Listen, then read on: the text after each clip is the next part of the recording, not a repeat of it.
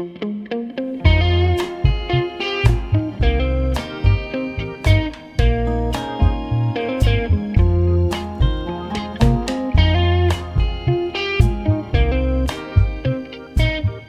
to We Are Chaffee Looking Upstream, a conversational podcast of humanness, community, and well-being rooted in Chaffee County, Colorado. I'm Adam Williams. Today I'm talking with Zac Baird. Zac is a keyboardist and composer. He's known across musical genres for his electronic talents, including his use of synthesizers and computers. He has toured far and wide, and I mean worldwide, playing with various artists and bands for more than 30 years. I talked with Zac while he was in a transition of sorts, having come off the better part of a year of working and touring with Beyoncé's Renaissance Tour in Europe and North America. He was reintegrating into home and family life. 2023 was Zac's return to touring, and obviously in a big way. When the pandemic came in 2020, touring stopped, work stopped, at least as a musician, and Zac moved from Los Angeles to our rural slice of the Arkansas Valley here in Colorado. He even was on unemployment at one point during that time, at least until he answered a local restaurant's job ad that creatively asked, "Are you a rock star?" We talk about that experience and many others. Zac is a humble and approachable person, as you'll hear throughout this incredible conversation that covers so much of his story as someone that I will call a gifted and passionate musician. He has taken an unconventional road, it seems from very early on. For example, when classical music was the typical piano player's path into the performing arts high school that Zac attended in Dallas, he auditioned by playing two non-classical pieces, one of which he had composed as a middle schooler. By the way, some notable musical artists have come out of that high school. You'll recognize their names when you hear them. Now, I would also look at Zac as one of those noteworthy successes from that school, but I really don't know whether he would agree or necessarily even care. Like I said, he's humble. And like he says in this conversation, I'm not a rock star. I just hang out with rock stars. Okay, so if we go along with Zac's angle on it, he's rock star adjacent, shall we say. And throughout the organic flow of the conversation, some of those names come up. Some of who he's worked with, some of who he wanted to work with. It turns out that he had a keyboard nemesis who had a penchant for scooping up gigs that Zac wanted. Not that Zac didn't get his share, of course. We talk about how he became the keyboardist for the metal band Korn, despite not really being into them or their music at first, and despite the fact that the nemesis was there too. That was a gig that would last 10 plus years. Now, if you're like me, you can't help but think of sex, drugs, and rock and roll by this point, right? Well, I'm also curious to know, who the hell does the laundry when you're part of a roving musical community that's changing cities every 2 or 3 days on tour? You're so far, far from home, from those mundane bits of normalcy. So I asked, and Zac answered. We also talk about the dramatically different roles of being a touring musician and being a dad with 2 young kids at home. Zac started this musician's life as a teenager. He's now in his early 50s and as passionate about music as ever. Naturally, a lot has changed and happened during the years between. So yeah, we get into that too. The Looking Upstream podcast is supported by Chaffee County Public Health and the Chaffee Housing Authority. Media partners are KHEN 106.9 FM Community Radio in Salida, Colorado, which airs this show at 1 p.m. on Tuesdays, and the Chaffee County Times and the Mountain Mail, 2 newspapers where I publish a monthly column related to the overall We Are Chaffee community storytelling initiative and this Looking Upstream podcast. Show notes, including links and a full transcript of the conversation, are available at wearechaffee.org. You can support the podcast by following We Are Chaffee Pod on Instagram and the We Are Chaffee account on Instagram and Facebook. And enthusiastic ratings and reviews on Apple and Spotify are greatly appreciated, and they're helpful too. All right, now here we go. A fun and enlightening conversation with Zac Baird.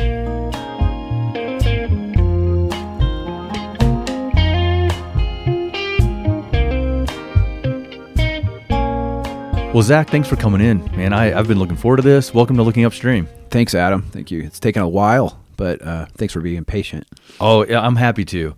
Look, it's taken a while because you were out on tour for a pretty long time. I mean, Yeah. a huge chunk of this year. And I know that you have kids at home, young kids. You've been trying to settle in recent weeks. How's that been going? It's a change of pace. And it's sometimes good. I've been taking some time just to reacquaint myself with Buena Vista, get some air, spend time with my kids, be dad. I was gone a long time. It was like 9, almost 10 months. So yeah, I missed a lot. How old are they? Yumi is in 4th grade. She is 9. Leo is like in a preschool. He's about to turn 4 this month. Did it register at those ages for them, or maybe differently for each of them, how long you were gone and how that affected kind of the flow in the house? Yeah, it was a definite change, especially for Leo. Most of my life I spent touring. COVID brought on a lot of changes, a move. My daughter had experienced some touring. I don't think she really remembered it so much. Leo had not. He'd never been away from me. He was born right before COVID. He's just in that age where it's like, I've literally been home, the last, I guess it was 2.5, almost 3 years. It was 2020.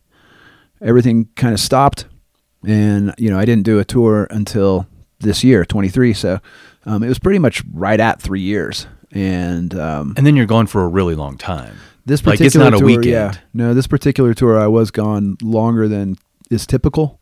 Both of my kids struggled a bit with adjusting to that. Yeah, so it was hard. It wasn't like.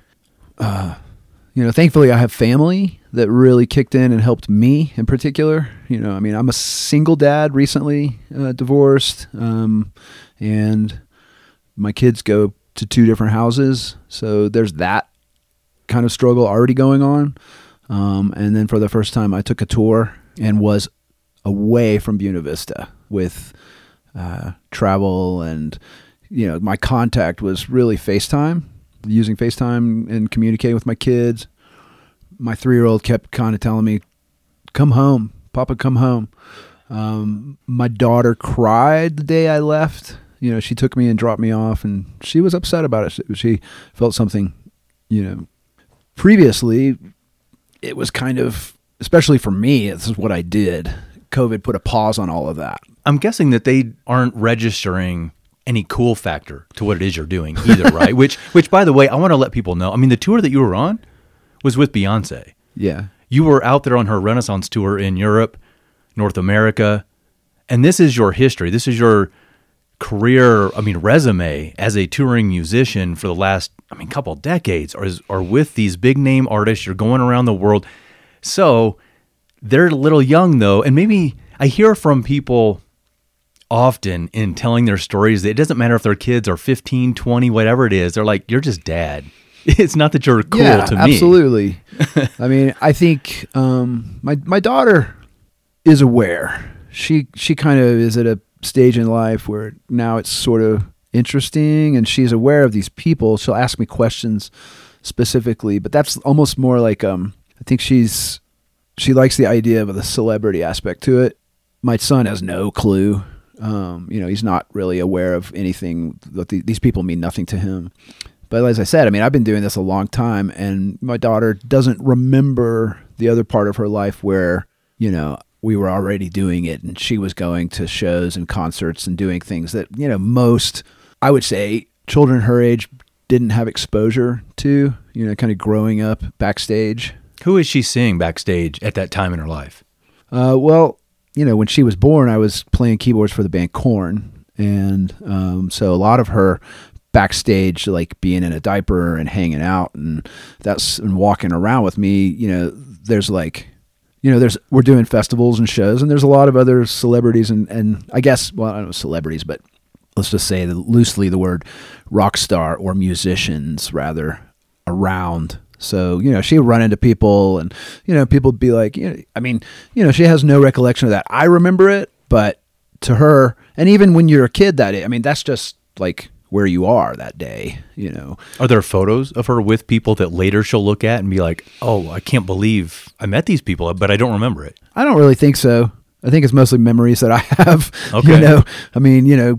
Going to see Jane's Addiction, in a, what do they call that? A onesie? No, like a thing. I'm thinking I'm wearing her basically, like, oh, okay.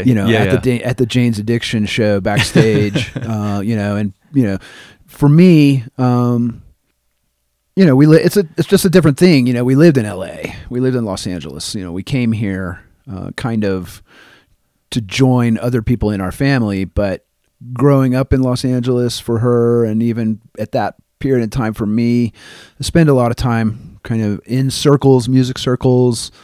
I've been curious why you moved from Los Angeles to here, but maybe also more importantly is how that transition has been for you. And it's that's night and day. It's so different to come to this tiny place of, if we look at the whole county population, we're talking only 20,000. From many, many millions across an area that's just so massive and so different culturally. Well, the prime reason we came is because we already had my mom and dad retired here years ago. And my daughter was actually born in Salida, due to the fact that I was touring at that period in my life. I was newly married. I was touring. I was very busy with my schedule. This seemed like a great place for her to, well, for one, it seemed like a great place for my wife at the time to live and have family support. And it also seemed like we would get more attention at the hospital here than like in a big city like Los Angeles. So, there were a lot of reasons back then to just be here. It felt like a great community, a good place. Everything that happened from basically like 2020 forward, a lot of that was, the pandemic. I went through massive life change, going through a separation and a divorce. Somewhat at that point is like a career change because, my last, all the touring ended, all the live music stopped with the pandemic. So it was kind of like, wow, what are we doing? Los Angeles did not seem like a great, safe place to be. Big city, COVID, pandemic. Everybody was sort of escaping to the hills, if you will, smaller towns. We already had family here, so it was like kind of a little bit of a no-brainer. Some of it was unintentional. I think I decided to stay kind of as an afterthought. It wasn't like a real planned thing. Everything did happen like somewhat overnight. How about the transition to such a quiet place, such a place that is, 82% of our county, I think, is public land. So different than where you were in that size of city. Yeah, it's still pretty different. Sometimes you miss, at least me, I don't know. Sometimes I miss the city. But I think before I was married, I fell in love with this area as, I took advantage of the fact that my parents were here and I could kind of be a snowboard bum, for better or worse. But, my tour schedule typically runs from spring until early winter. Like it could wrap up like around November, or it could wrap up in middle of December. And, we might not start another run of shows or do any projects until April. Everybody wants to be home, even in the music world. Everybody wants to be with family. This is that time. This is that season. We come home or spend our time, around with our kids, with our families, and kind of take some time off. In April, things warm up. The venues that are outside become available. People want to get out and do shows again. So I found myself like with this like window, perfect for ski and snowboard season. And that is amazing. Yeah. Like it just worked out. It's kind of like a dream schedule of sorts. School teachers have off summer. Okay, that's great. But if you love to snowboard, man, that's ideal. And that's initially probably what it was for me. My parents moved here from Texas, and I wasn't as inclined to visit them when they were living in Dallas. And so when they came here, it was like, oh man, I got a place to stay and I can just snowboard. So that was the initial my introduction to Buena Vista and things like that. And I also like running and I like trails and, those are the things that I do. Snowboard and, sometimes run. Sometimes I'm way running. Sometimes winter has been a bit of a problem for running for me. But, because I'm kind of used to that LA climate. And, when you're touring and there's great places to run, it's usually warmer, Mediterranean type situations. And, it's always easier. I'm struggling to get my running up during winter. But and moving to BV at that time, I mean, it wasn't an easy time in my life. When I reflect on it, some of the beauty was, when you're trying to provide for your family or live a life of a musician, I found that I was always kind of like feeling a hustle, feeling like, okay, well, that tour ended. What am I going to do next? So things could be good for a while. And then you'd be like, okay, looking for the next job, or looking for the next thing, especially with a family. Not as much when you're just sort of enjoying the life of being a musician and no attachments. But once you begin that second level of life, I guess, where you start a family and you're needing to provide, you're hustling. You've been doing this for more than 30 years. I think you've said that you've been touring since you were 19. And I'm curious about the changes through life, sort of those stages. Now, obviously, you have kids at home. And, what does it feel like to be on tour for so long? Like, let's use the most recent one as an example where, I don't even know, is it every 2 or 3 nights maybe, or even every night that you're in a different city for a while and you're away from your kids, and how that might be different than the experience of, okay, I'm 20, I'm 25, I'm 30, and I'm ready to go out and hit nightclubs or do whatever you were doing that was your unattached enjoyment in life. Well, first and foremost, I love doing music. So my desire to be a entertainer was, I think, what I called it when I was probably my son's age or my daughter's age. It was like my passion for music began really early, 2 or 3. I have recollections of playing my grandmother's piano and thinking at the time that I was composing. Later, at 7, I started taking piano lessons. That was even, an interesting thing, because my recollection is my mother asked me one time in the car if I wanted to take piano lessons. And I don't even know if it had dawned on me that was like something you could do. I feel like I was kind of stunned by the question, like, oh, wow, you could take piano lessons? Yeah, sure. That sounds fun.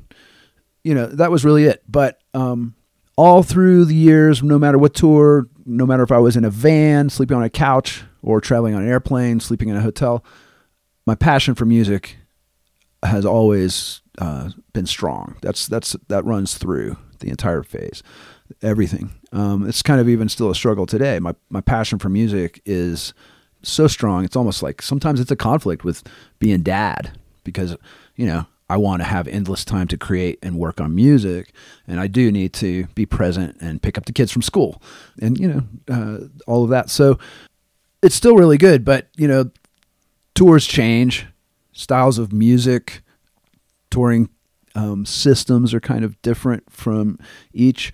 The recent tour I had, it's kind of comfortable, in the sense that, like, we're in it. It's not like I'm in a different city every night. I'm kind of in a different city every 2 or 3 days.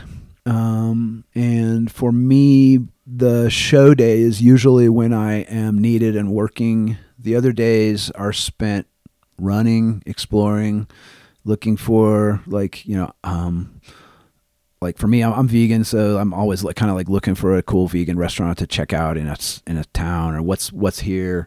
I explore by running, and sometimes I'm practicing in my hotel room, things like that. I think what made it hardest was what was interesting about this particular tour is it felt like it took a really long time to get it over with, because there was so much, it was a big production. So it took a long time. It took on average, we probably did 2 shows a week, and that would be in a different city.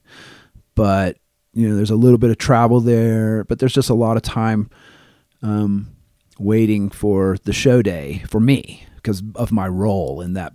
Other people have different roles, and they're kind of busy. Like, they're tired because they're working every single one of those days doing, steel building, putting the sound up, fixing dressing rooms and all of this. But I only worked the show day. So, it felt like, gosh, it really took a long time to finish this tour. And initially we were in rehearsals from, early January until like the end of April, early May, pretty much, I guess that's 3 months, 4 months, figuring out what we're going to be doing for the show before we even started a show. So to a certain extent, that felt like the tour. When we started doing the tour, I was like, man, we've already been doing this a long time. Preseason is pretty long. Yeah. And so with this one, that made it feel like it was really stretched out.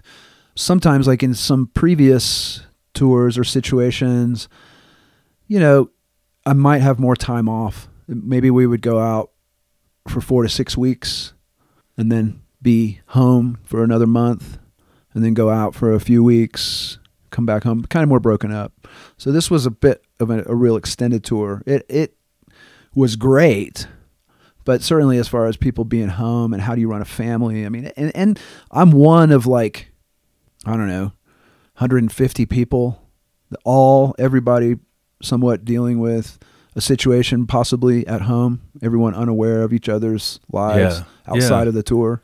So, I think, and we all have different ways of dealing with that. I am 52, and like you said, I mean, do I go to the bar? Do I go to the club? No, not really. Did you ever? Was that a thing that you used to course. when you were, young? And yeah, of course. I mean, I think, there was an era in my life where I was certainly really having a fun time on tour and doing all the things that probably, somewhat, life is when you're young and single. I mean, yeah, life can be indulgent and, you might be at the bar. There's after parties. There's reasons to have fun. I've had a lot of friends that I think majority of my friends or musician acquaintances, whatever it would be, prior to being 40, everyone's sort of really having a good time, right? in a way that's probably not healthy for any of us. But I think that's life. And somewhere in there, people recognize that, some people do have issues with certain things or need to step away from that lifestyle. They still want to be musically inclined, so they kind of grow up and, it's no longer part of the scene per se. I certainly have done that in my own life. It sounds like you were older than 40, early 40s around the time you got married and you had kids and you kind of transitioned into a piece of life that kind of demands that of you. Well, it certainly does demand that of you. I don't think that it's easy to maintain. Naturally, some things die off, right? Sure. You just grow up and grow out and you recognize responsibilities. It was late in life for me having kids. Not everybody that I've ever worked with had that. Some of their career was started at the same time that they were starting families and things like that, which, I don't think it's impossible, but it's certainly harder to pursue art when you have a family. It just takes a lot more work. I think I'm curious too about the mundane stuff. The mundane stuff? Yeah, because I'm thinking if you're out on the road, it's not like you're in the military and you are off in an assignment that's going to take you away for a year and then you come back home. You're actually traveling all this time and doing all these different phases of this experience. How are you doing laundry, for example? How are you eating in the ways that you need to? Because for me, if I go on vacation for a week or two or whatever, I'm sick of restaurants. I'm wanting to get home and have some sort of normal routine, like any of those sorts of things.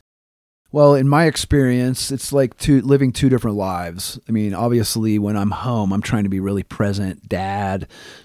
I'm trying to be involved in my kids' lives. When I'm on the tour, I have the luxury of, I would say, sleeping till 9 a.m. at least in a hotel room that's quiet. I'm not waking up doing kids, activities. I mean, I'm not involved. That's a catch-22 for some people. For me, yes, I'm still getting the phone call from home. Someone's sad. Someone's missing me. Someone's upset. This is what's happening. What are we going to do? But I am kind of in a different place dealing with a totally different set of things. How do I do laundry? I mean, if I was in a van tour, I'd be doing my own laundry. When I'm on a luxurious tour, there's a person actually hired in that position who can do all of our laundry. But I still like doing my own laundry. So, one of the things I do on my days off is go and find the laundromat and do my laundry. But like I said, I mean, I run, that's the thing too. When I'm home being dad, it's harder for me to carve out that time where I'm going to run, Do you have favorite cities? Like favorite locations? Absolutely. And I always kind of explore new things, or I have memories of areas, but. And I mean running specifically, actually, in that question. Like, are there favorite places that you have run? Some of my favorite places, like I generally just love being in Europe, touring Europe. I find it always more interesting, both culturally, the architecture, just kind of the energy. It's maybe still feels mysterious to me because I'm not there on a regular basis. So yeah, I had a great run in Barcelona. There's beaches there. I had a great run. Actually, this time I had a great run in London that was kind of stuck out because, London's a really busy city and the traffic moves in an opposite direction. But I ended up, running is a great way for me to explore a place. And through running, I can discover like, oh, there's a coffee shop over there I should hit later. Or, oh, wow, that they have a sign over there. They've got some sort of plant-based restaurant that I should check out.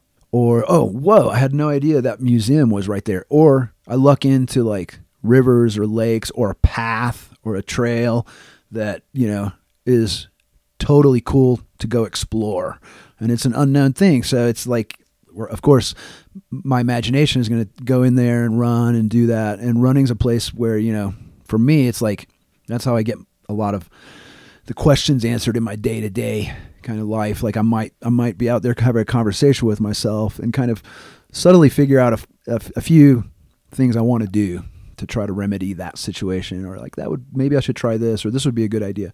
But, in this particular run in London, it was kind of funny because like I'm going down this road and it's concrete, and I'm like, okay, I've got to look out for this traffic. And then I suddenly find myself, there was a bike event going on this day, like bicycles and bicycle races, and they had the whole streets closed off, and I'm the one guy running in this whole group of people, kids, moms, dads, bicyclists, distance, it's like everything, and I'm the guy running. But what was great about it was everything was closed off. I no longer had to worry about cars or looking where to go, so I just followed this whole group of bicyclists for a while, and that was a fun, just like random experience. Similar thing, kind of like in Seattle. It wasn't like I ran into a bike group, but, like I follow Strava, and Strava's telling me to take a right at this one location, and I'm looking, and it's like, Seattle's one of these places where like a lot of city streets and hills, and I'm kind of like, why would I want to go that way? There's the sound keeps going this way, and there looks like a trail that's going to break off, so I just followed that trail, and I have no real plan in mind, and luckily for me, I don't have like a schedule. I'm kind of free for the day, so I ended up doing this trail like another 9 miles, out and back, and it's just a way for me to explore, because like I said, I mean, I'm not exploring by hitting the bar and seeing the people at night or trying to meet people in that way. I'm kind of reclusive. I like alone time. I think that's one of the things that has always made me able to tour, is that I like somewhat being alone. I want to ask you about some of the different artists that you've, not specifically the artists, but the fact that you brought up things with different, let's say, genres of music might function and operate differently on tour. Okay. And I'm curious creatively for you, how it is that you go across these genres. So for example, you mentioned Korn.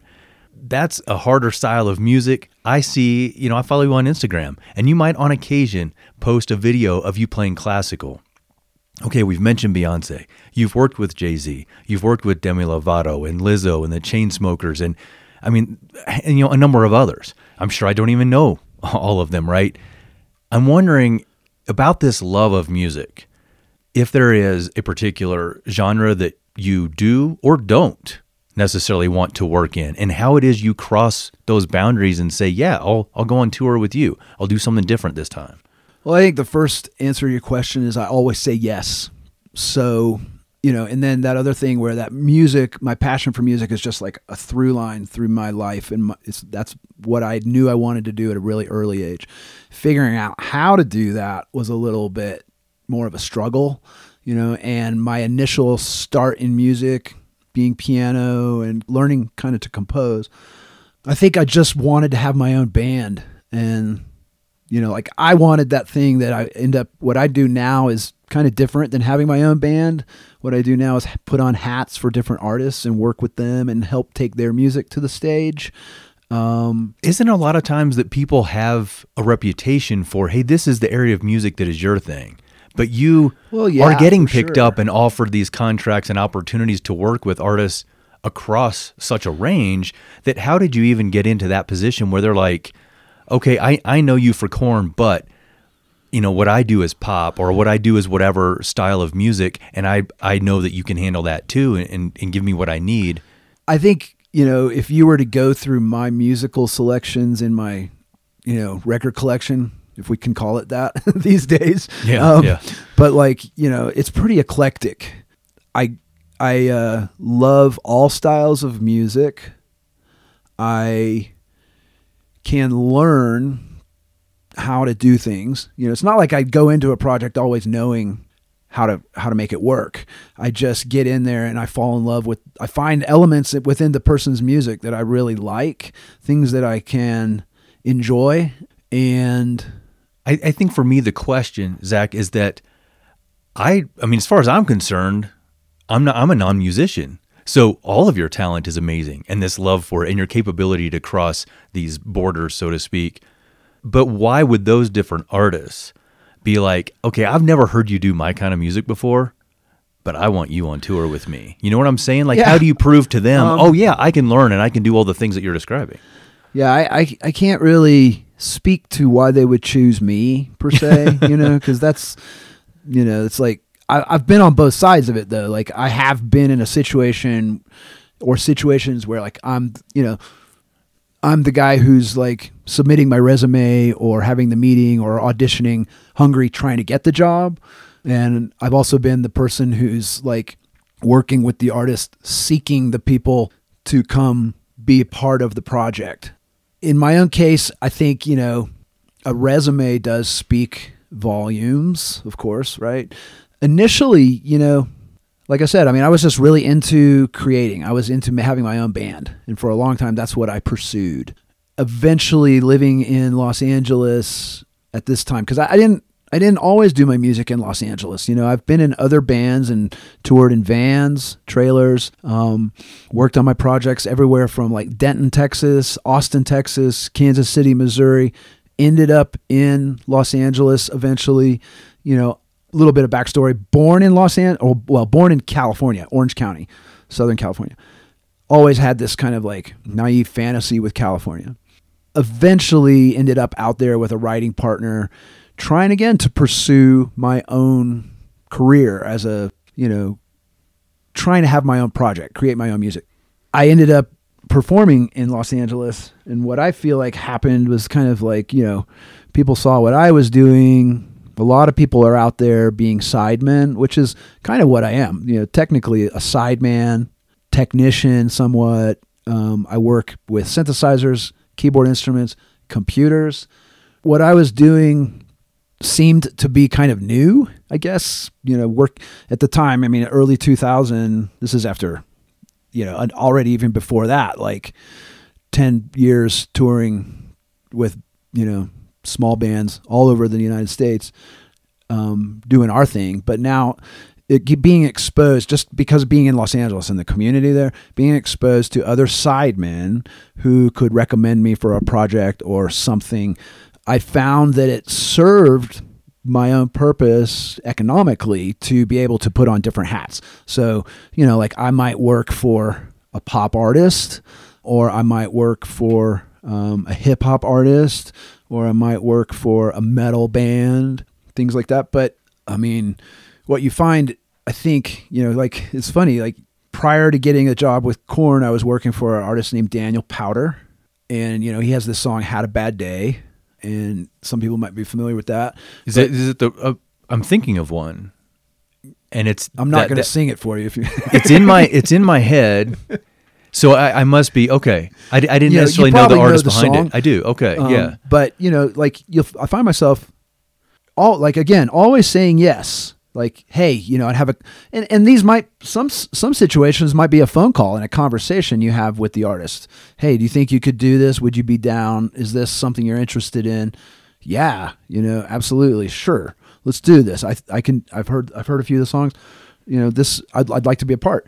Other things are situations where you get called in.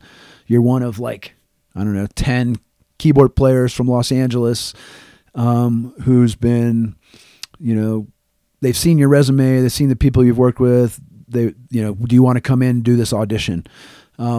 So you could be auditioning for the management company, you could be auditioning for the artist, you could be auditioning for a couple of people in the band who are kind of doing the first initial rounds. I don't know.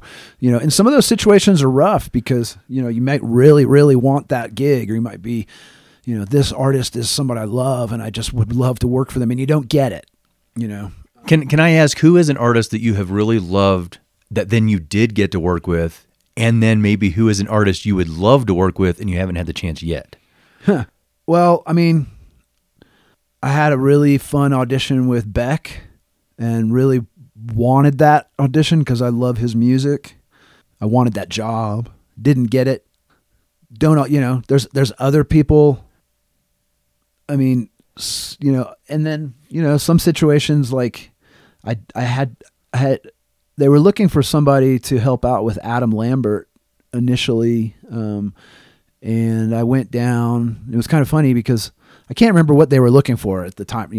I don't think they were specifically looking for a keyboard player, but they wanted to meet with me about some aspect there, music direction or something like that. And, I actually went down the audition and played things, but what I played were, at this time I had this kind of electronic computer controller sort of thing with a keyboard maybe built into it or pads. And I just played I improvised or did some kind of it was almost more like I did a DJ set, but I'm not a DJ, but the way that I used these pads and buttons and switches and with my music running in there, I played that. And I think they just liked my style of production, music production. So, so I ended up, kind of coming in to Adam Lambert to work as a music director for a while. What does it mean to be a music director in that kind of setting? I don't think that's a little bit ambiguous, but yeah, So it's not just me. Like I said, I wear many hats. I could be the keyboard player. I might be the music director where I'm helping kind of facilitate this artist's music. I'm helping rehearse a band. I'm helping pick musicians to fill out the band in spots.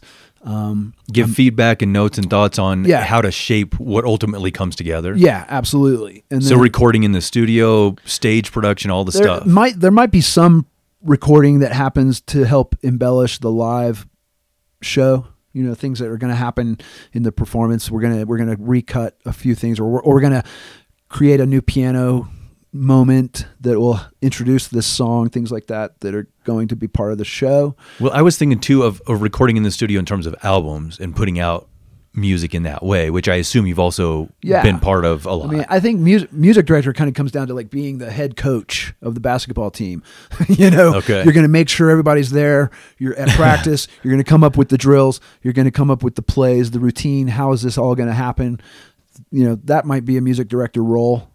Creating the song, staying on top of that, and making sure everybody has got a point of motivation. Okay. The other roles you might do, sometimes I'm the playback operator or the playback engineer. So that means these days there's a lot of music that can't be created live per se. There's sounds and elements of a show that the artist is really into. They've worked very hard on their album and they want those elements in the show. And maybe the band is a great aspect of the live show, but it doesn't flush out or sound correct, to the artist who's been in the studio working day and night on certain elements. So I will put together, tracks that run simultaneously with the band. So, I've been that guy too. I'm the operator of the playback rig, And that's kind of like a behind the scenes role of the band, and somewhat is really necessary. There are pros and cons to that. It's cool to hear about it because honestly, I have wondered for so many years, how do you take what is created in a studio for an album and then put that out live? Because it seems like there are elements you can't possibly recreate live, but you're giving us insights into how that happened. So I never thought to ask you about that. I'm glad to hear it though. Yeah. I mean, I joke a little bit about the fact that I'm doing the same thing I was doing when I was 13 years old, but it is kind of true. When I was lucky to grow up being exposed to instruments, having the ability to have instruments around. My parents, my dad was a Marine airline pilot. His passion early, I think, had been like gymnastics and flying. So he had that creative aspect of himself there. My mom, a school teacher, but she also was really into doing art, fiber arts, and she wrote books. And she's also just really interested in kids' education. They facilitated and saw my interests in music, and for better or worse, let me pursue that. So when I was really young, I got a synthesizer probably around 13 years old. And what I would do is after I'd finished practicing piano, I would go in my room and I'd basically put on the radio, and the era I grew up, it was like alternative radio was coming around, but who were the bands that you were really interested in at that age? Oh gosh, who was I really interested in? I mean, we're talking, say mid-late 80s. Yeah. I kind of learned, I would say probably for me, one of the big ones, and it might even be a faux pas for some people, but it was like Duran Duran was really big for me, particularly. Actually, we're talking earlier than I just said. Sorry. Because I realize you're around the ages of my brothers. Yeah. And they both graduated in mid and late 80s. Yeah. So when you're, say, 13 and 14 and 15, you're coming up, it's right through the whole heart of the 80s. It was kind of weird stuff. I mean, it was kind of like Duran Duran. It was that new romantic period of music for me. It was like there was like new wave was kind of cool. I got exposed through other people, maybe like to Depeche Mode, and being a keyboard player, I was gravitating towards those things like Aha and like it's kind of funny, but I wasn't as like some of my friends played guitar, and clearly they were into probably louder metal stuff that I really didn't get exposed to until later. But I was basically putting on the alternative music and then learning the parts of the keyboard sounds that were in those songs. And I would sit there on my synthesizer and work to, by ear, mimic what I heard the timbre or the tone of that melody sounded like. So I would kind of craft that. And then I would pick out that motif and I would learn it and teach myself how to play along with those songs on the radio, which is somewhat the same exact thing I do now. It's incredible. People send me a record and I have to kind of isolate the keyboard elements. Either I might get the full tracks where I can kind of pick out special things. These are all the keyboard tracks. Okay. Oh, that's a piano. That's an electric piano. That's a synthesizer. I'm going to have to figure out how to make that. And I basically start taking those things apart, kind of reverse engineering what's inside the song. That sounds like what somebody would describe as a natural, or if you're religious and look at this view, God-given talent or gift. Is that a way that you look at it? Do you feel like, wow, this is my special thing, and I'm really fortunate that I was so young and found this, and I had the parents, as you already credited them, they supported it? Yeah, I mean, I don't think that my parents necessarily knew this was a career path, but it's like it kind of ended up being like that. And I think two things. I think I do have, I know that it's been a frustration to some of my early piano teachers that I was using my ear. I was playing by ear. But I think it's a combination of things too. I had and still have that ear, which I encourage those kids or those people who have an ear. I don't think it's necessarily bad to go and play by ear. Why did they think it was bad? I think that's... because you're trying to teach a kid how to read music. You're trying to teach theory and share the concepts of music, which is also equally important. I mean, you spoke to the fact that you hear me playing classical music or see me playing classical music. You know, since COVID, what I've really done is gone back and try to practice music that I didn't get exposed to or didn't work on hard enough as an up-and-coming piano kid. You know, I had a teacher, Luana Stoutmeyer, who's still playing in Dallas. She's a live piano player. She plays in live music bands. She was my first piano teacher, and I got really lucky having her in particular as a piano teacher because at 7 years old, my music exposure is super minimal. She brought me into music by teaching me things that I wanted to learn, which I remember a day after doing, you know, maybe this was within the first couple months of me learning piano, but, you know, I started with music theory workbooks and, you know, kind of some traditional piano exposure, learning how to use my fingers. And then one day she asked me, you know, is there a song you want to play? Is there something you know, what do you want to play? I mean, 7 years old, I think you pretty much just have what's in your house. You know, what have you been exposed to? Not much of a catalog in your mind. No, not at all. And, you know, for better or worse, I guess it was Elvis Presley, which comes from my mom and my aunt. They're like 45 record collection that I kind of been listening to, and maybe some Beatles. And I think I ended up learning like Love Me Tender or something like this. And, you know, my young kind of piano mind wanting to not have to practice or whatever, you know, I'm thinking, okay, she's going to have to go to the music store. My lesson's done. Next week, she'll pick up the music and bring it into class. My lesson's over. Yay. And all of a sudden, she gets out a piece of staff paper and starts writing these symbols and notating the chord changes and the piece and the melody. And then she's like, okay, well, let's play this. I'm like, oh, you know, right now, the pressure is on. But the cool thing, she was showing me how to compose.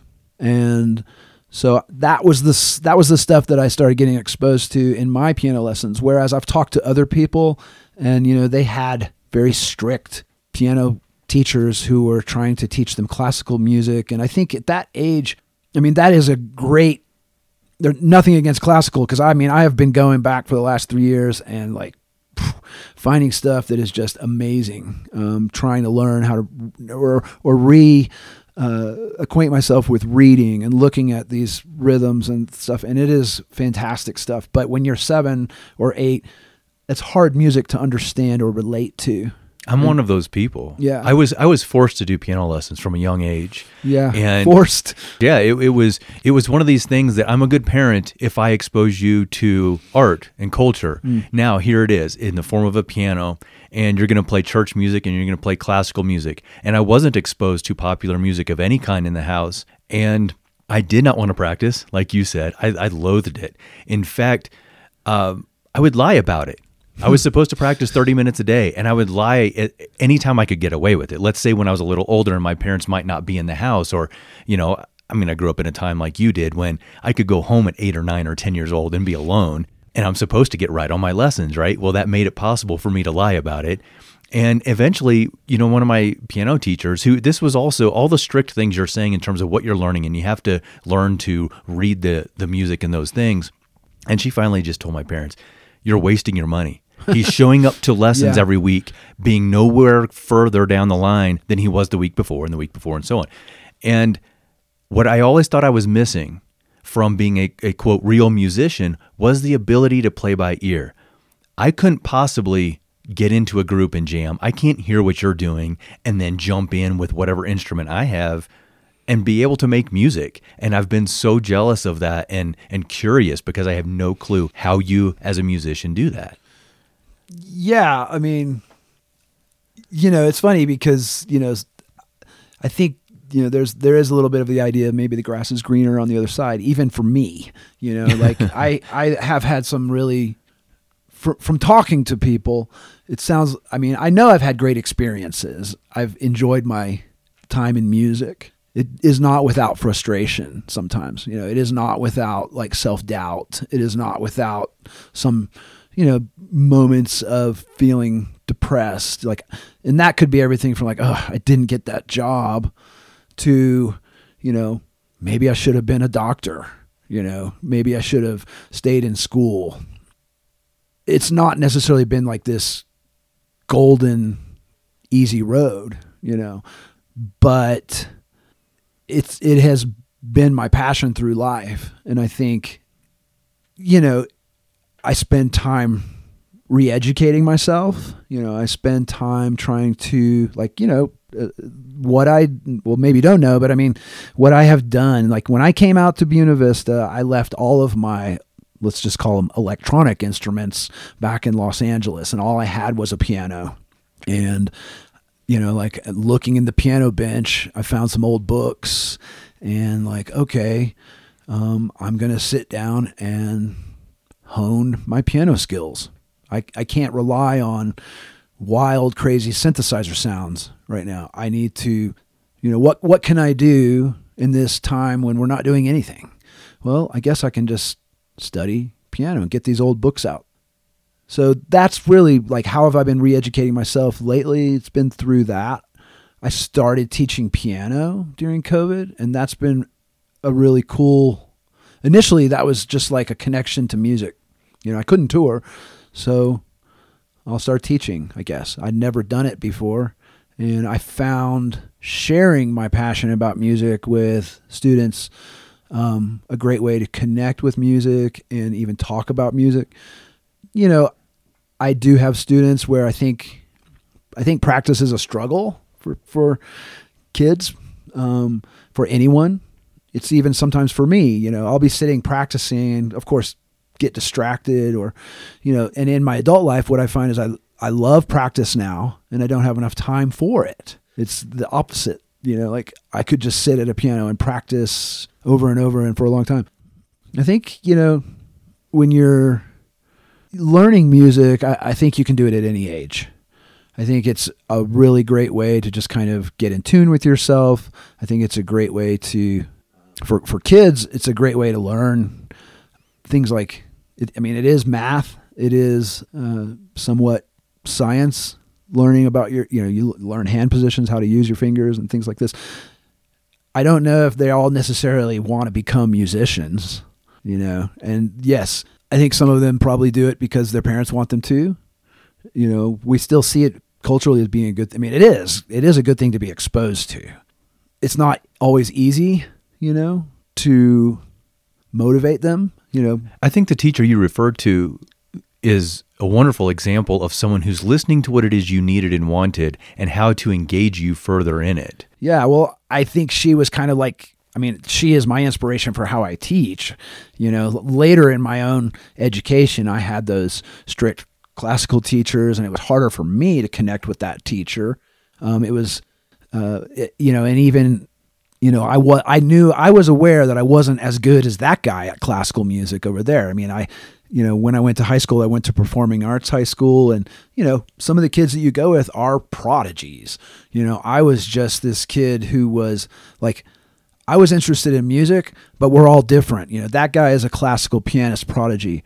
I'm interested in composing. I'm struggling with learning classical piano, but I like writing what I hear in my head.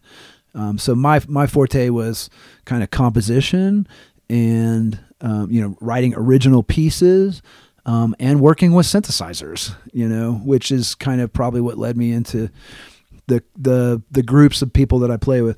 Is that what you started with in your arts magnet school as a high schooler, with synthesizers and getting into the electric and electronic I auditioned stuff? as a piano player. They didn't have a synthesizer department, but the two pieces that I auditioned with, one was Foreigner's "I Want to Know What Love Is," and the other piece was a self-written composition that I had written sometime in middle school, probably for a local town, the Carrollton, Texas school district, music competition, whatever that was, where I grew up.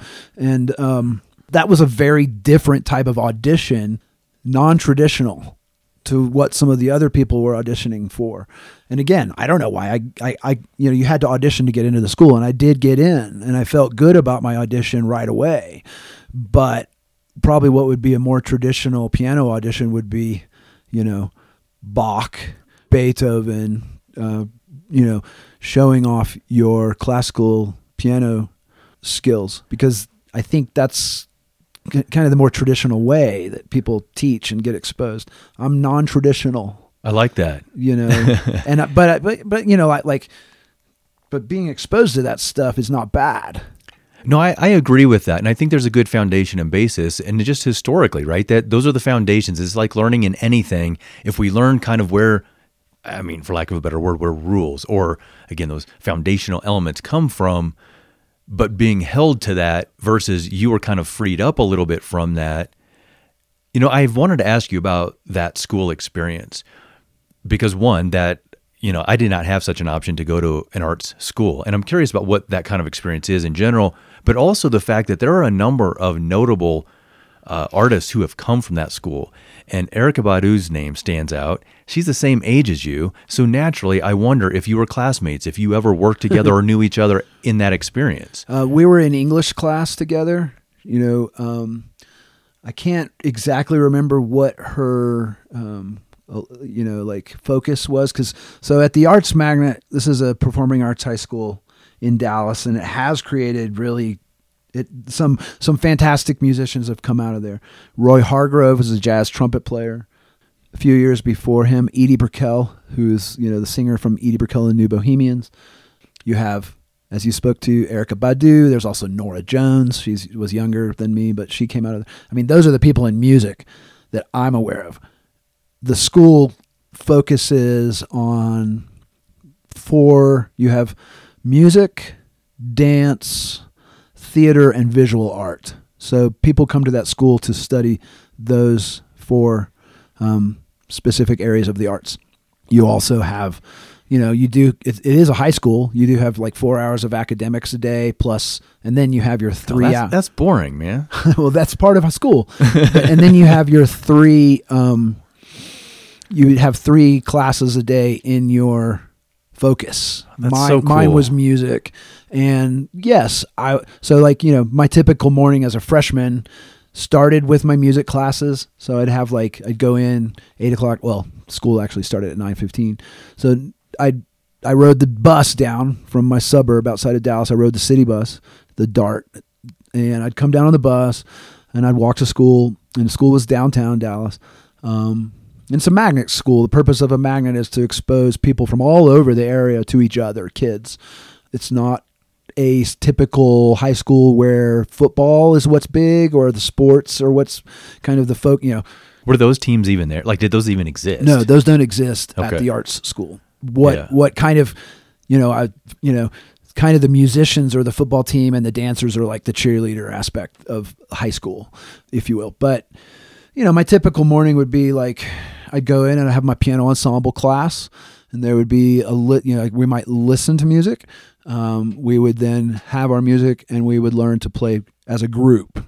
So it wasn't solo piano. You're actually doing, you're working with another pianist, and it's kind of like college, because most people don't get that experience until they go off to college and get their focus is like, okay, I'm going to be a music major, or I'm going to be a political science major. So at those times, that's like when you go into those focuses. But this high school is kind of, based off of probably a college curriculum, and we're going to design it. So, and of course, being a kid of the 80s, everybody was it was like Fame. You remember that, Joe? Yep. So Fame was kind of like the model of what that could be like in your imagination. But, so I would have a piano ensemble class. I might have a music theory class. And then I might have, initially as a freshman, they also had this class where you were kind of like exposed a little bit to all of the other things. So you knew what was happening in dance. You knew what was happening in visual art. You knew what was happening in theater.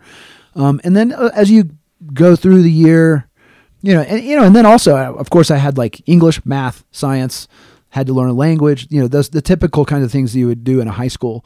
But as you become an upperclassman, you get involved in kind of like some of the bands. So the jazz combo, the orchestra, or for me is like jazz combo, lab band, which is also another big band jazz ensemble, and the MIDI lab, which was kind of, I feel like I was a catalyst to that actually being something that came into my school, because again, it was more traditional until people like me, kind of like non-traditional keyboard, still a keyboard player, but not necessarily with a focus in classical music. So like they got grants and they brought in synthesizers and computers and started trying to teach kids this new technology that was kind of coming around.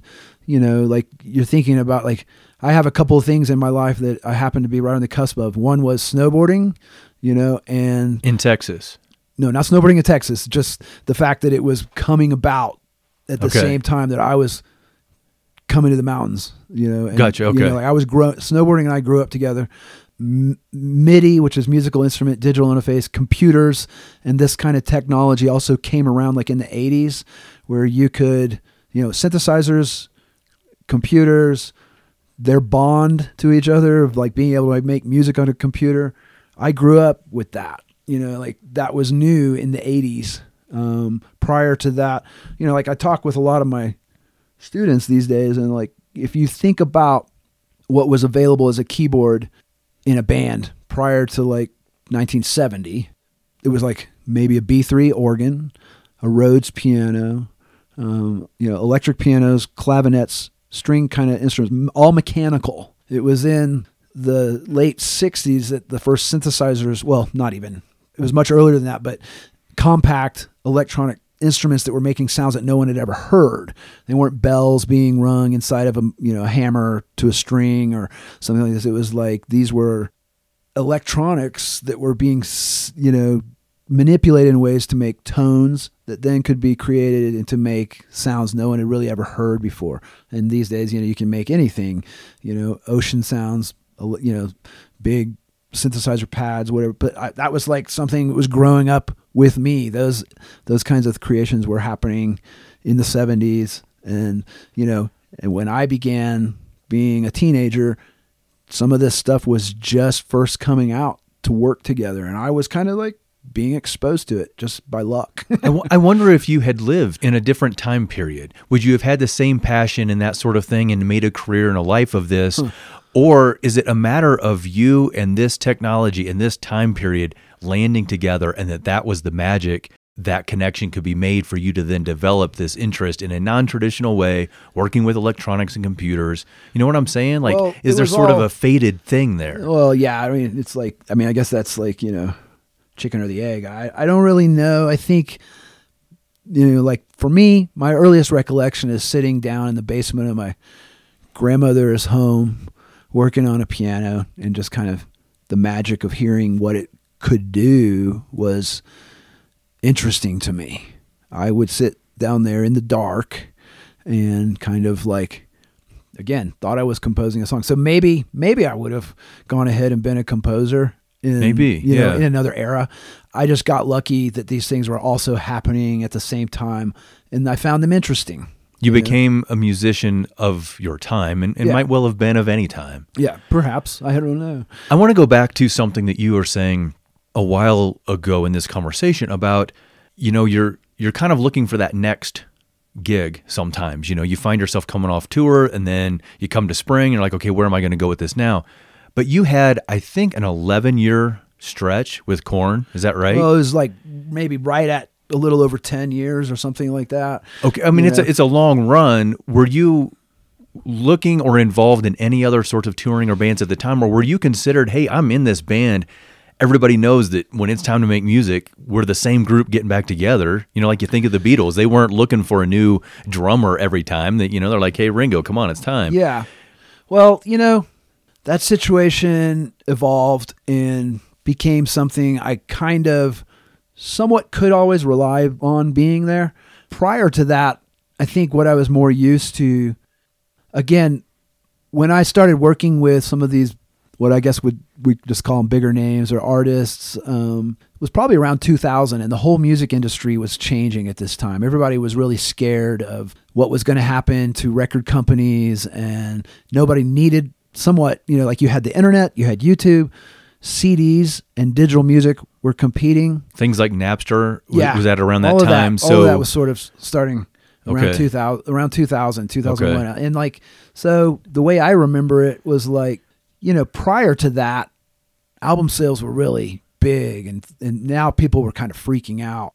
Music could be listened to illegally online, Yeah. and things like that. I suppose. I think what was kind of starting to happen was that where tours once upon a time had been really long and budgets were big, now budgets were smaller and tours were shorter. So a typical album cycle during when I was really beginning to work with people was probably like 8 months.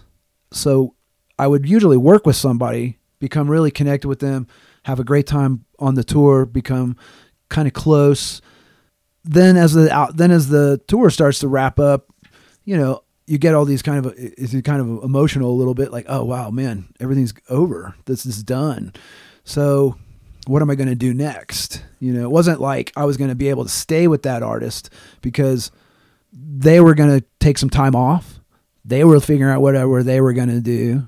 And they're kind of like in a different position than me. I mean, I'm the sideman who's on a salary. They're the artist who has the record company, and they're making the money, so they can afford to take time off somewhat. They have royalties and things coming in. Yeah, there's other things going on in their life, and maybe they're going to focus on those for a while, and then eventually they'll make another record. But they're not like in a hurry. And I might be like, okay, I've got to pay bills next month, so I'm looking for the next job. So that was kind of like what I was used to. Working for Korn ended up being, I went into that. It was all a big surprise in some ways. I went into that, was really, that when you spoke of like what gig did I get that I really wanted, I got that gig. I was a little shocked, but I was excited. I had worked with Everlast from House of Pain for a while. That was a gig I really loved. And naively, when that gig wrapped up, I think I thought like, well, now I've got this big name on my resume. I'm going to pick and choose who I work with now. And, that was a pretty naive thought because that didn't happen. It wasn't exactly like that, and I remember spending a lot of time not working and kind of being like, wow, what, things were sort of destitute. And that's when I had a phone conversation with Daniel Powder and started working with him. And he was a really new artist. He had a great record producer who I liked, Mitchell Froome. Some fantastic people had been involved in his record. And so, when we got exposed to each other, it was like, yeah, I'd like to do that.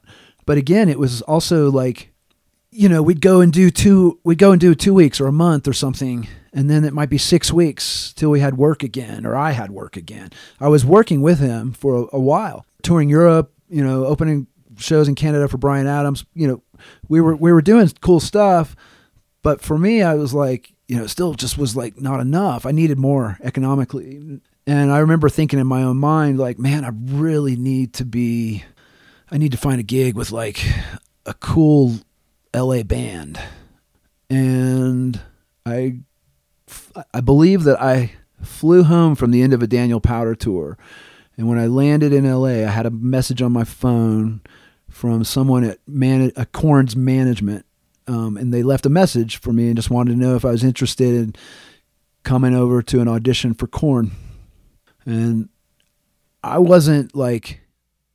actually wasn't aware of their music very much, outside of, it's kind of a funny recollection, and I don't know if they know this, but it's like I heard one of their songs when I lived in Austin still, and I can remember the music came on, and I listened for maybe about 30 seconds and then made like a right turn and turned the radio off, and and I had a thought to myself, I had a more direct thought to myself, I probably won't say, but it was kind of like, oh, maybe that was okay. Not that great. And, anyway, blah, blah, blah.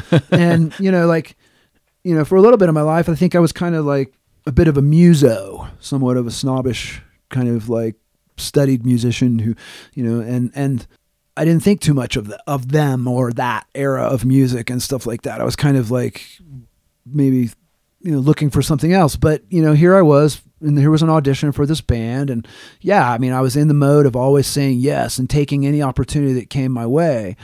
And I remember getting ready for that audition and like trying to listen to their songs, and I couldn't figure out what I was going to play. I heard all this guitar and, stuff is kind of cool, but I don't know where I fit in with this. And I remember kind of moving across the room. I stood up and left my keyboards for a second and like walked across the room, and the music just kind of kept playing. And this particular album that I was listening to, all of a sudden there was this stuff happening between the songs, kind of like a segue from one song to the next. And the stuff in that segue piqued my interest.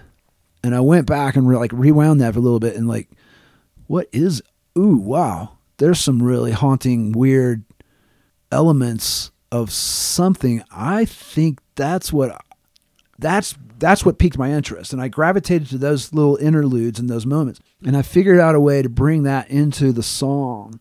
And I think that was my magic, because when I went into the audition, even up to the minute that I went into the audition, I was kind of like, what am I doing here?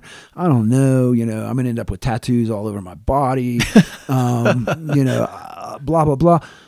And then, I'm in this parking lot kind of waiting to go into this audition room, and this guy comes out who's kind of like, at that time, he was kind of like my keyboard nemesis. We had been on auditions together, and like he'd always walk away with the audition, and like, ugh.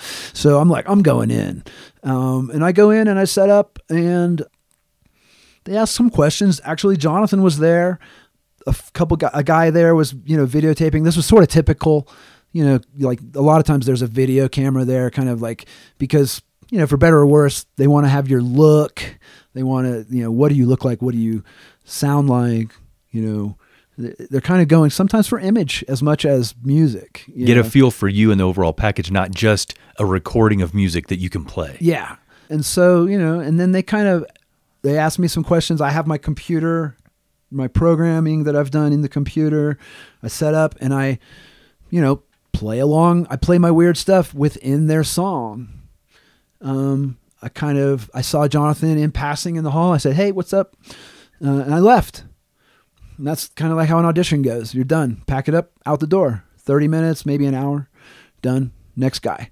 I got home, and about 30 minutes after I left the audition, I actually got a phone call from them, and they wanted to offer me the job. So it happened pretty quick and overnight. And then I was like, okay, wow, that's pretty cool. And yes, you're excited because you have succeeded, but I still needed to learn what is Korn and all of that. And, I went to a lot of rehearsals. For me, what was really great, they wanted me to just be me.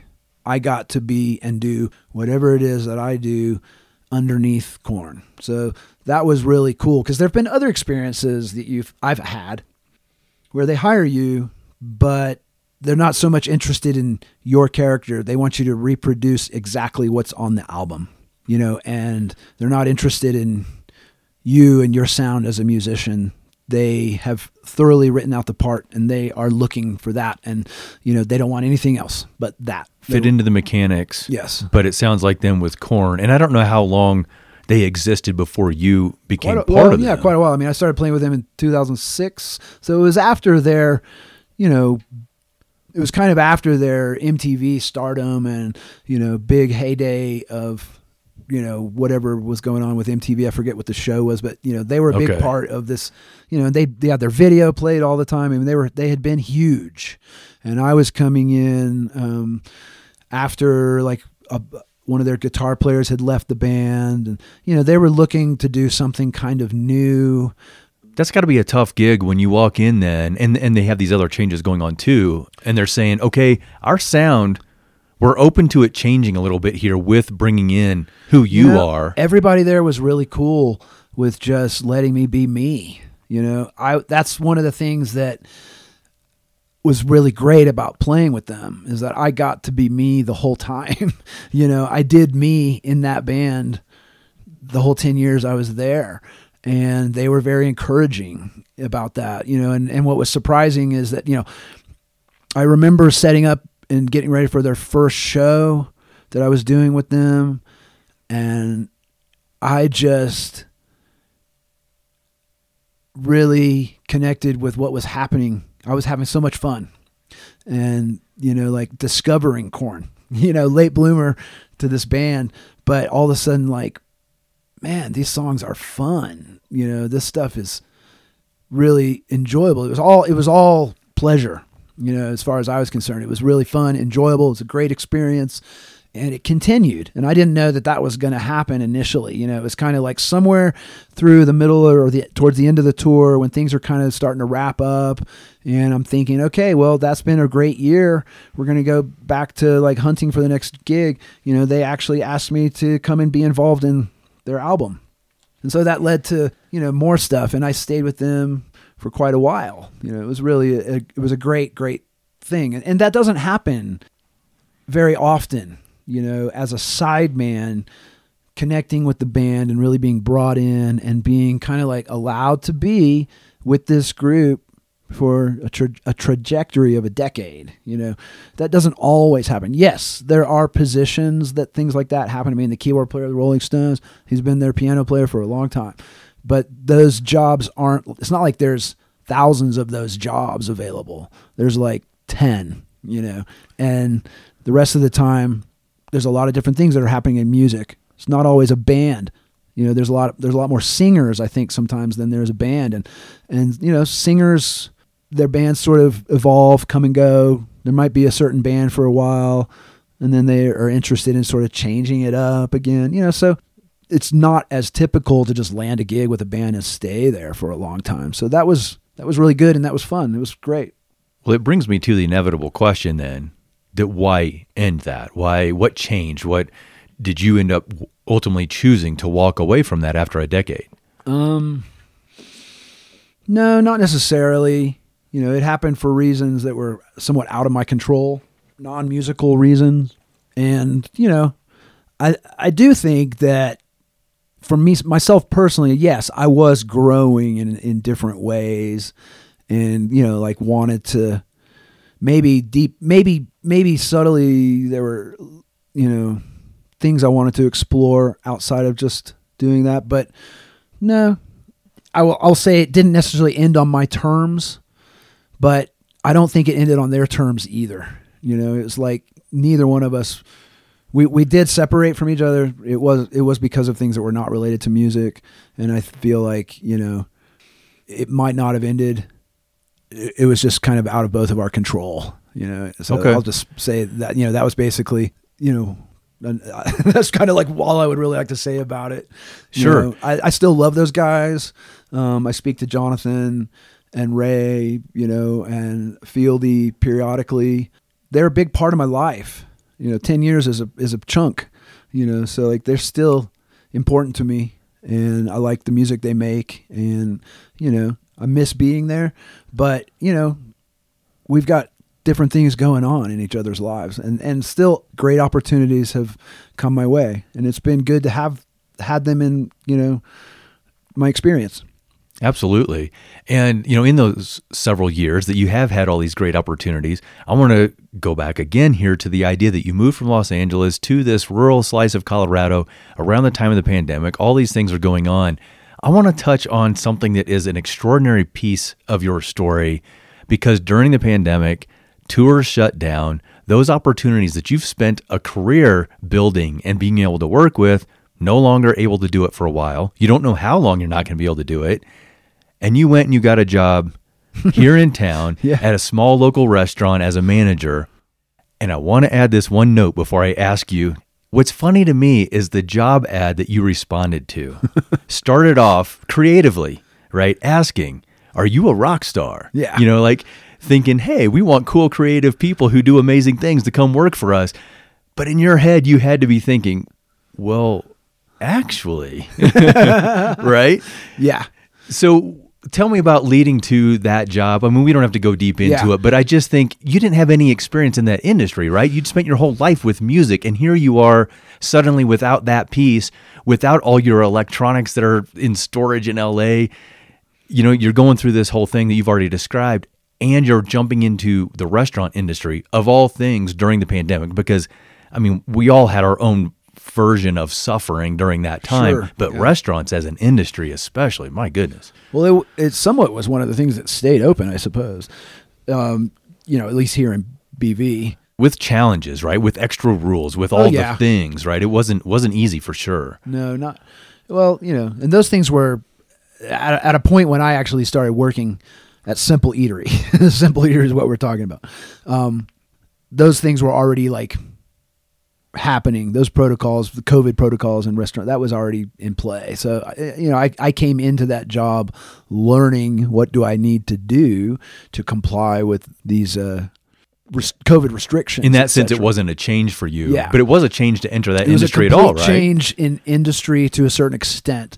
I think some of what I do in the music world is service industry, somewhat to the service of the song or the service of the artist. And yeah, it just kind of was funny. I had been looking for stuff to do remotely, had some interviews, and like I said, I ended up in Buena Vista not planning. It's like I came out, I think I actually, when I came to Buena Vista, it was the end of the summer of 2020. When I came, my daughter had been here kind of spending the summer with kids her age and playing, and in that idea of having what do they call it? I mean, it was cool to play outside with a core group of people who knew each other. That was kind of the idea during COVID. And so BV offered that. LA, we didn't really have that. Everybody lives in their own houses and there's busy streets. It was much more neighborhood influenced here. So my daughter had come, and in LA they were going to return to Zoom classes, and she was entering first grade. We just finished kindergarten with Zoom, and that was a wreck. And so the idea of being in-person learning in class was appealing. So we came out, and I say we, it was like my 6-month-old son, my wife at the time, and myself, and we came out for like a 2-week, let's just get away from California. There seemed to be like a little bit of a lull too at the end of that summer in the pandemic. And, we got out for the first time, had a little bit of a vacation, and I came with like 5 days of clothes and then ended up staying, but yeah, while I was here on that trip, I had I was looking for something to do because I'm not making money. You're on unemployment and waiting what's going to happen. So I was kind of getting to a place where I was looking for something to do. Are you saying you're actually on unemployment? Like, I mean, in the formal sense with state or whatever. Oh, yeah. The process. Yeah. Once the tours ended, all that unemployment started. Luckily, I had enough work history, so I'm getting unemployment money, and which I think is an incredible thing to point out because, I mean, I have intentionally made sure that people understand the caliber we're talking about with your work and what this career history is, and all these big names that you are associated with, and you're of their caliber in this music, and you're looking for this job at a restaurant, and now you're on unemployment, so this is part of the experience. Yeah, I mean, this is real life. It's not like I'm independently wealthy from all of these opportunities or something like that. I mean, it's still like, It's easy for us to jump to those conclusions. So I think it's cool to be able to share that and let people know more of the reality from your view. Something I always say about myself is because people kind of might think I'm a rock star. I'm not a rock star. I hang out with rock stars. Okay. And is the difference because you might walk down the street and people not know that you are? There's a lot of musicians in LA, and many of us are walking the streets, some are more successful than others. That comes from luck. Everybody who's creatively passionate knows about, spending long hours at their craft and maybe not being able to monetize it. But, when I started working for other artists, I was finally able to earn salaries and earn income that, allowed me to comfortably rent and have, somewhat real life, or at least like the life where I'm not sleeping on a couch or kind of worried. I mean, I did plenty of that and got to a place where I had a kind of a real professional career. But, when the money stops, and then you're like everyone else, it's like the job is over. Now we got to create another income. This is what I make, and this is my rate, and this is my range. But, I am trying to keep that going, and so that's the professional music job. There's plenty of people who do it out of passion and, play the open mics and play the clubs and are still looking to get to that next thing. And that's really noble. And you're pursuing your art. So hopefully you get that thing where preparation and luck intersect, and that allows the dreams to be realized. But during COVID, we're all like in a pause, and so I'm trying to figure out what can I do. I met with Ryan McFadden, the owner of Simple Eatery, and I have no musical experience, but hey, I've worked with all these great people, and I can make things happen, and I could do this. And I started working as a server. Just like running drinks and running food and making lemonade, and it was hard, cause like it was like the end of the summer, the town is busy, everyone's leaving the major cities to come out to these small places where they feel safe and can kind of do things, and restaurants are still open. That was the thing that was so different than like LA. In LA, like, bars were up. I mean, like physical bars. Physical like things bars. Were closed you down. Can't break into the building. Yeah. You can't get in. The restaurants are closed. Stuff is shut down. You can barely go to a grocery store without waiting in line. To get into the grocery store, they're letting so many people in at a time. All of that stuff, really different. Whereas here in BV, essentially stuff was still kind of operating and running, and the restaurants were packed. They were busy. And so like I started working there at the end of the summer, like September 2020, and like, whoa, I hadn't ever worked that hard. Yes, I had worked long hours and late and tired and really stressful. Got to get this done. We have a deadline. It's tomorrow morning, and trying to get it done. The restaurant was physical intensity, on my feet nonstop. When you're on a tour, we've got a deadline, we get stuff done, but I can sit on this road case and have a random conversation with you for, 30 or 40 minutes because everybody's taking their time getting to the stage to do this sound check or whatever it is. So, like we might be busy and I might be locked out and far away from my family, but it's casual.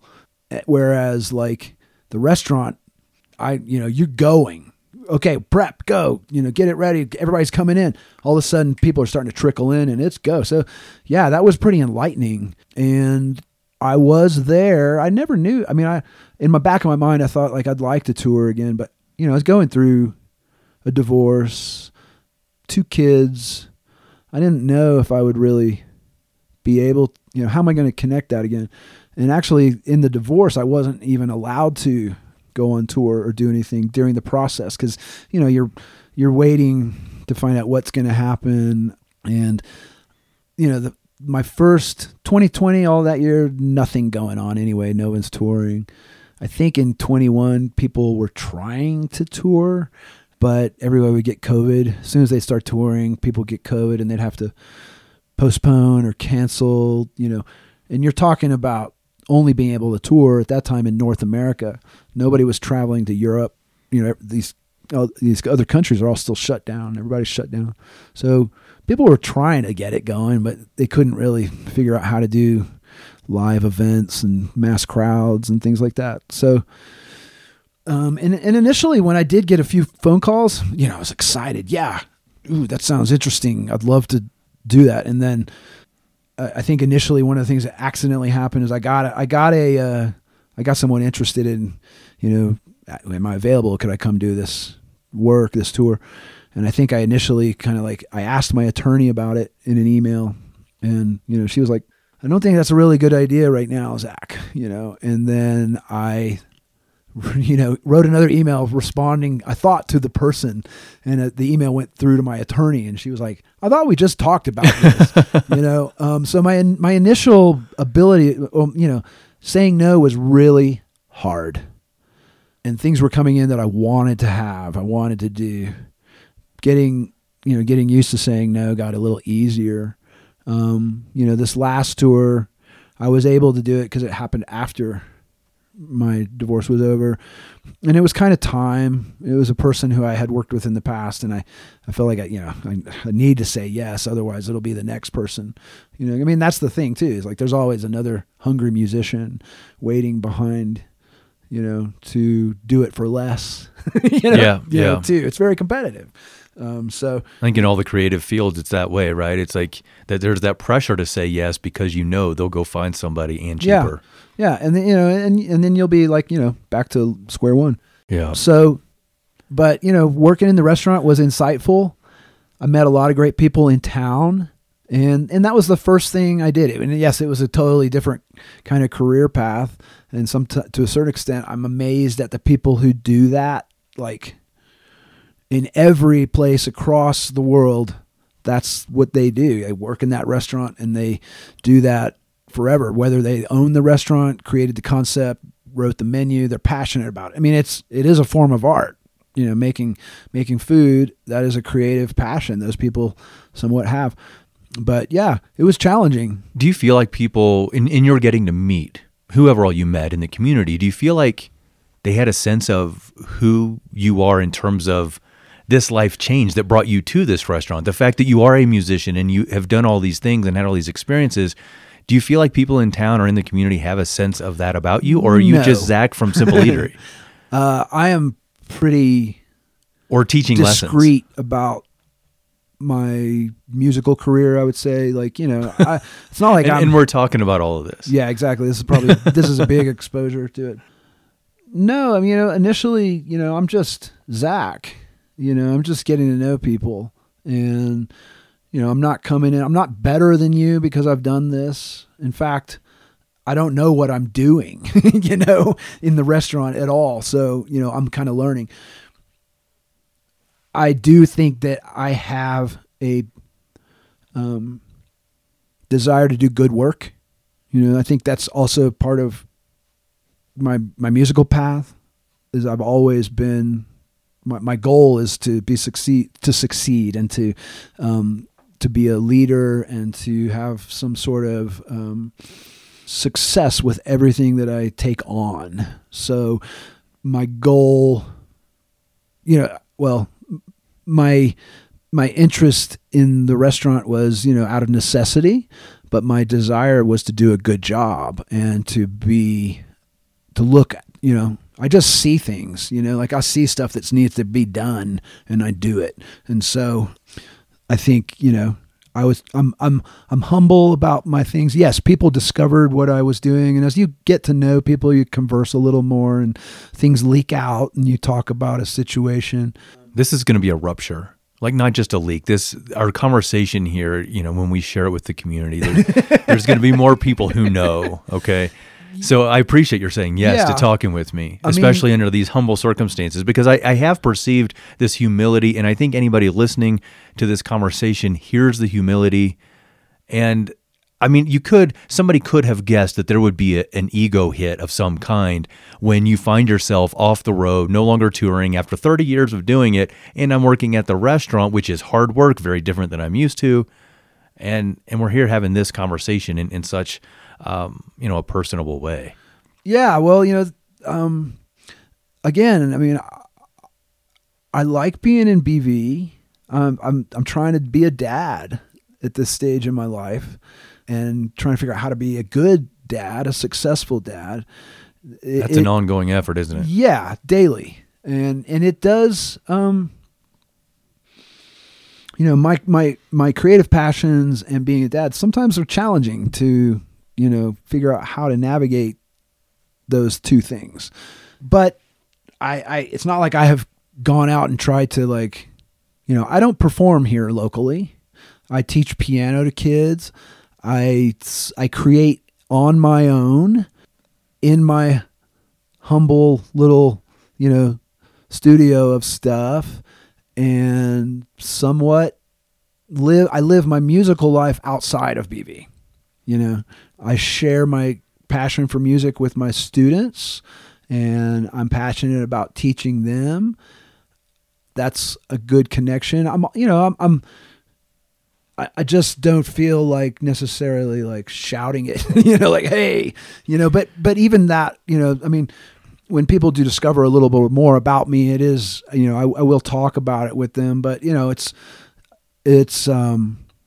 just what I've done all my life. It's just like, this is what I do, And yeah, that is me. That's a part of me.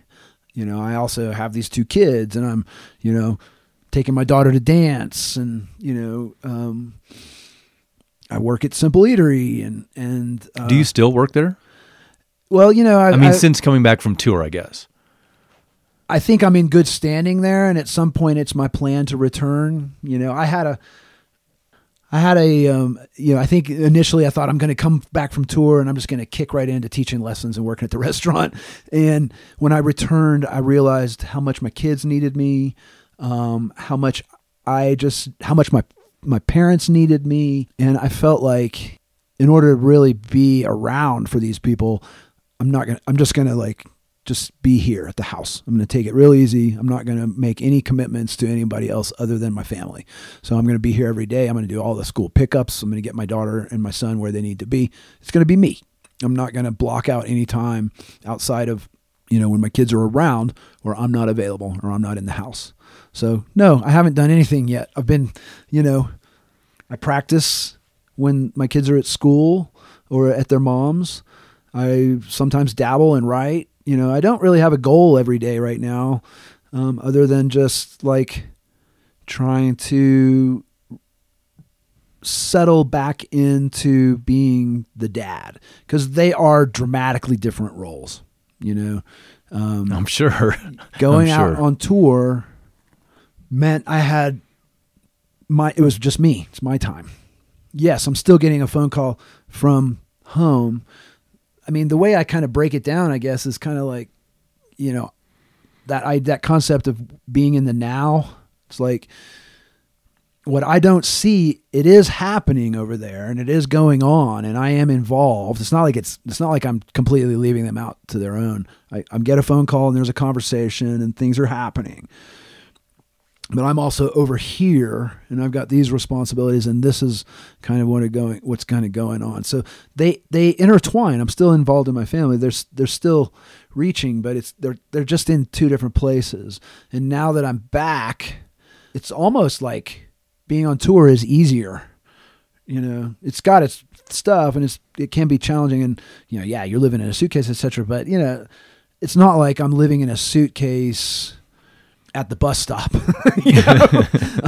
So what I have done to try to alleviate it a little bit, I guess, is not make a commitment where I have to be at a job right after that either, for now. Yep. But coming back home from the tour and reintegrating into that day-to-day schedule, I love my kids, but it is an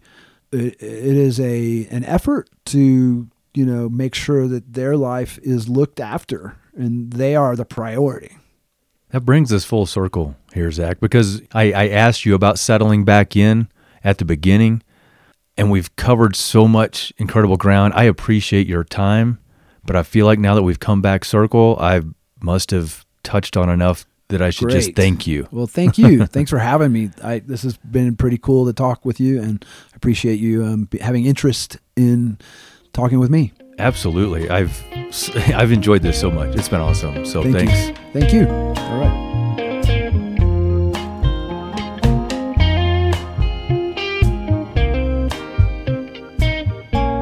Thanks for listening to the We Are Chafee Looking Upstream podcast. If our conversation here today sparked curiosity for you, you can learn more in this episode's show notes at wearechafee.org.